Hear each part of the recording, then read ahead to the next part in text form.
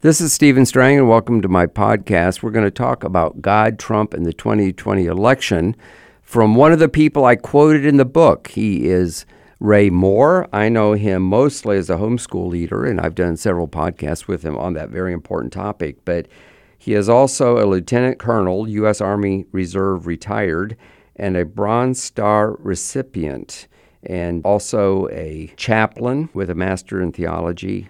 A pretty impressive resume, and he's also my friend and was very helpful to me in really all the books.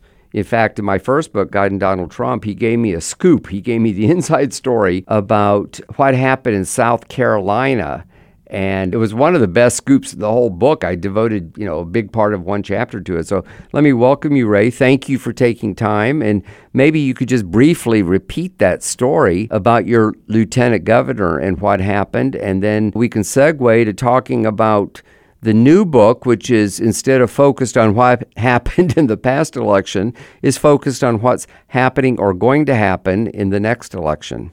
Right. Well, hey, thank you. And I tell you honestly, the privilege that I had of helping you with the book and kind of being a person you could, I guess, bounce ideas off of more than anything else. You wrote the book, and you knew all the people, and I think I was kind of a fallback guy to check. And then you allowed me to do an endorsement, and I was just so grateful for that. And it's a pretty good group of people there that endorsed the book. And I've helped distribute it around in different places. But anyway, you asked about the story. In 2014, our lieutenant governor retired, and I had a ministry called the Exodus Mandate, exodusmandate.org. Which you still have? I still have, yeah. And we were struggling to get our message out. You have to have a lot of funds, and we were kind of weak on the financial side, and suddenly there was an opening to run for office, and I hadn't never thought about it. I said, look, I could run for lieutenant governor and carry my religious, theological message into the public policy arena and maybe get some traction. And so basically I ran on the idea of Christians getting out of public school and starting Christian schools and homeschooling, and basically exposing the danger that public education is to a culture, to a people, and to Christians. Well, I can tell you it wasn't well received by a lot of people because it's such a idol with so many people. But I got the message out, and it went viral, and it went around the world. I had a couple of weeks where it was a big story in the internet, and it was worth it for me. And of course, I didn't win. I wasn't expecting to. My wife was praying I wouldn't. But I had a friend that I was running against, who was a former Attorney General of South Carolina. And so I endorsed him in the runoff. And he was probably going to win anyway because he had been 2-time state chairman of the Republican Party. He'd been Attorney General 8 years. So he won the nomination, and went on to get elected lieutenant governor. And he took me around. I was going with places with him for 6 weeks before the primary, and he won. So he was very grateful to me and kept saying, I pushed him over the top. Well, I thought it was a little bit too much praise, but he and his wife were very grateful. So I had been a friend before, but I became a closer friend. As a result of that, he would want to talk to me every now and then, even though he was a Christian man. He was a Presbyterian and a little more date about his faith. So he would want to talk to me about, how the evangelical community and conservatives were seeing things. So in the run-up to the election with Donald Trump, I was supporting Donald Trump. And a lot of pressure was on him. He was lieutenant governor at this time to endorse one of the other candidates. He wanted to endorse Donald Trump. But it wasn't politically the expedient thing to do at that particular moment.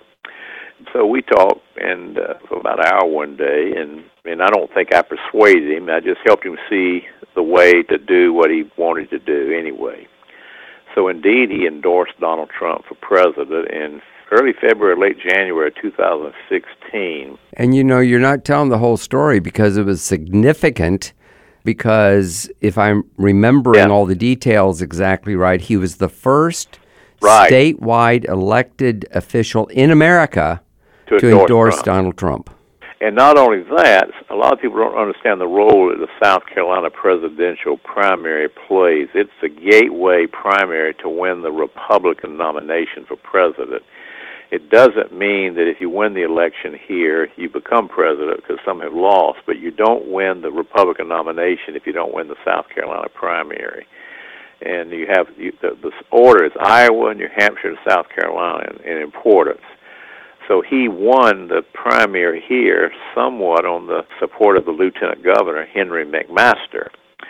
And it was a huge moment, and then he went on to sweep the South, and he's won the nomination, and he's president. Well, Donald Trump is a very loyal man, too, and he really recognized the role that Henry McMaster played as Lieutenant Governor. So one of the things he did when he was elected president, he appointed our governor, Nikki Haley, as ambassador to the UN. Well, that left a vacancy. She is an amazing, amazing leader, in my opinion, very capable, and of course a lot of people have their eye on her as perhaps presidential material later on. She did a good job in that role. She was there about 2 years, but Henry McMaster, the lieutenant governor, stepped up and became governor. And it was all surreal, and I was right there in the middle of it. I was there when he was sworn in, and of course he had to turn around and run again in 2 years, and he won election 2 years ago. And I've become more than just I've become friends, and I meet with him, and he always wants me to pray, and he seems to be a man who seeks the Lord, and he's in a very, very good Presbyterian church, one of the best in the state. So anyway, that's that story. And so if I hadn't run for lieutenant governor and lost, so sometimes you can win when you lose. That's right. And, I was able to bounce things off of you and your good friend Tom Ertl, who is a big help to me in sorting through all this, because it's a monumental task to try to decide what to focus on and not. And then I would so appreciate the endorsement you gave, which is a little too long to read, but I will read this line. It says that I, as an author, recognizes that although God's hand is upon Donald Trump, there's a very real spiritual battle underway to determine our nation's future. These evil forces behind the scenes can be subdued by prevailing intercessory prayer. Donald Trump's 2016 election cannot be explained in political or cultural terms alone, but must be seen as a spiritual event. And that meant so much to me, not just because it was, nice words, but because you got it. I mean, that's why I wrote the book. That was the point I was trying to make, and you got it.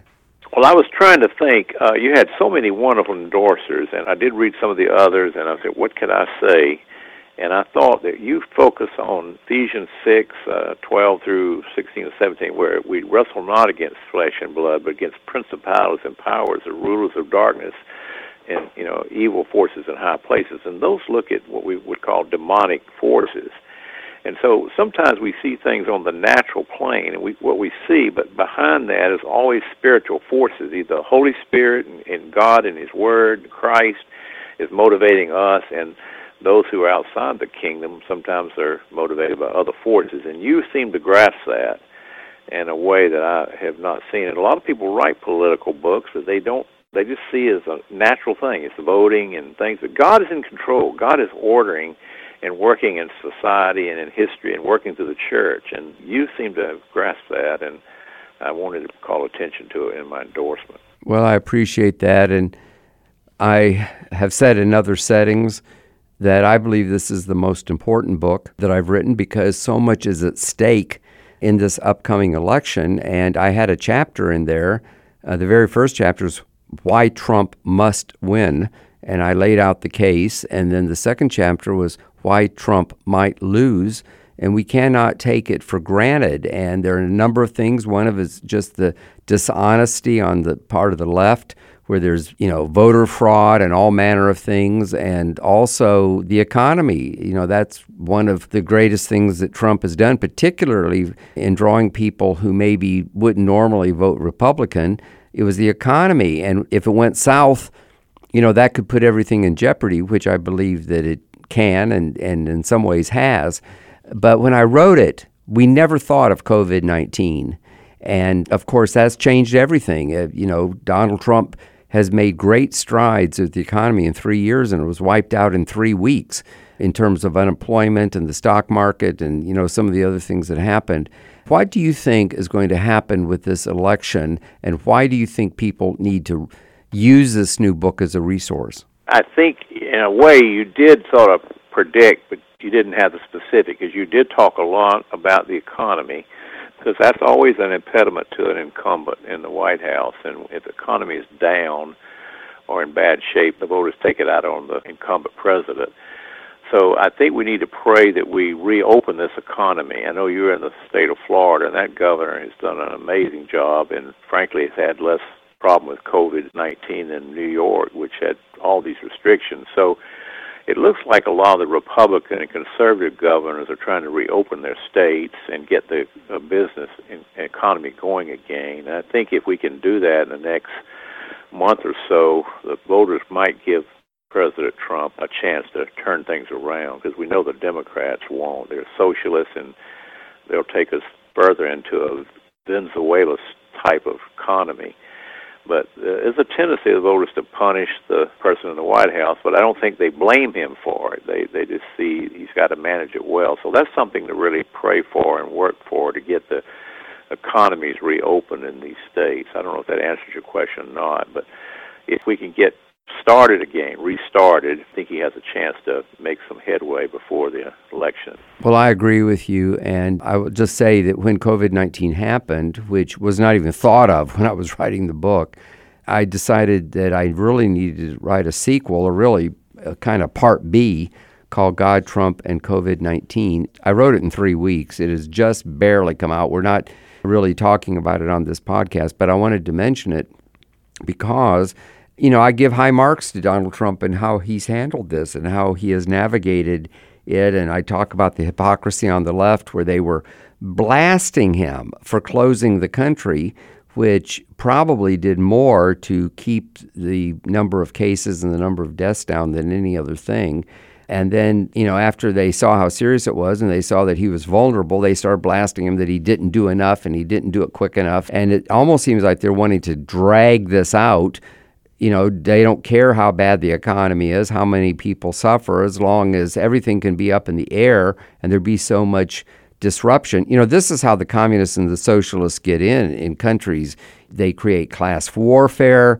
They make the populace discontent with what's happening. The socialists promise to give them everything and solve every problem in the world, and they end up voting them in. Now, who would have thought that would have happened in America, the land of the free and the home of the brave? But it very well could happen, and there is so much that is uncertain between here and November 3rd, the next election, that we have to do everything we can to get out the vote, help people to understand what's at stake. And this is why I've written these 2 books, and they're available, on Amazon and all those places. In fact, even during the shutdown, God, Trump, the 2020 election has actually continued to do pretty well, mainly because we had so many copies already in Sam's and Walmart, and they've stayed open the whole time. A lot of the bookstores have closed down, and of course Amazon's always open, and people can also get it, if I can put a little plug in here, at my own website, which is called stevestrangbooks.com, and people can go there to find out. So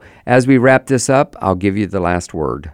Well, we're in a pivotal moment in world history, and this may be a survival election, because a lot of people believe if he gets another term, he can consolidate the Judeo-Christian ethic on the federal court system, which is an amazing thing he's done there.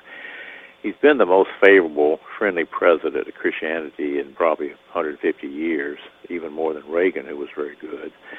So Christians have got to double down. Well, they need to be sure that they're all registered to vote, and I think we need people praying long periods of intercession and asking God for mercy. We haven't really repented fully as a nation, but God can still grant mercy. And, we'll see what happens. He's in control, whatever happens, but we are in a pivotal moment in church history and in world history. Very well said, and we'll leave it there. And thank you, Ray Moore, from the Exodus Mandate. If you didn't hear my interview with him about homeschooling, look it up on the Charisma Podcast Network. And also check out these books. These books are not about me. It's not because, I'm a marvelous writer. I just have a passion for trying to get the word out, trying to report things that the secular media won't do. Even the conservative media don't talk about the spiritual aspects of what's going on. And God, Trump, and COVID-19 actually ends with quoting a lot of spiritual leaders that are believing that out of this will come a mighty great awakening, and we can only pray for that. And thank you to my listeners for tuning in. Share this with other people. We need to get the word out far and wide. And also go to my website, stevestrangbooks.com, and check out these books. And also you can get them other places as well. So thank you for listening to my podcast on the Charisma Podcast Network. God bless you.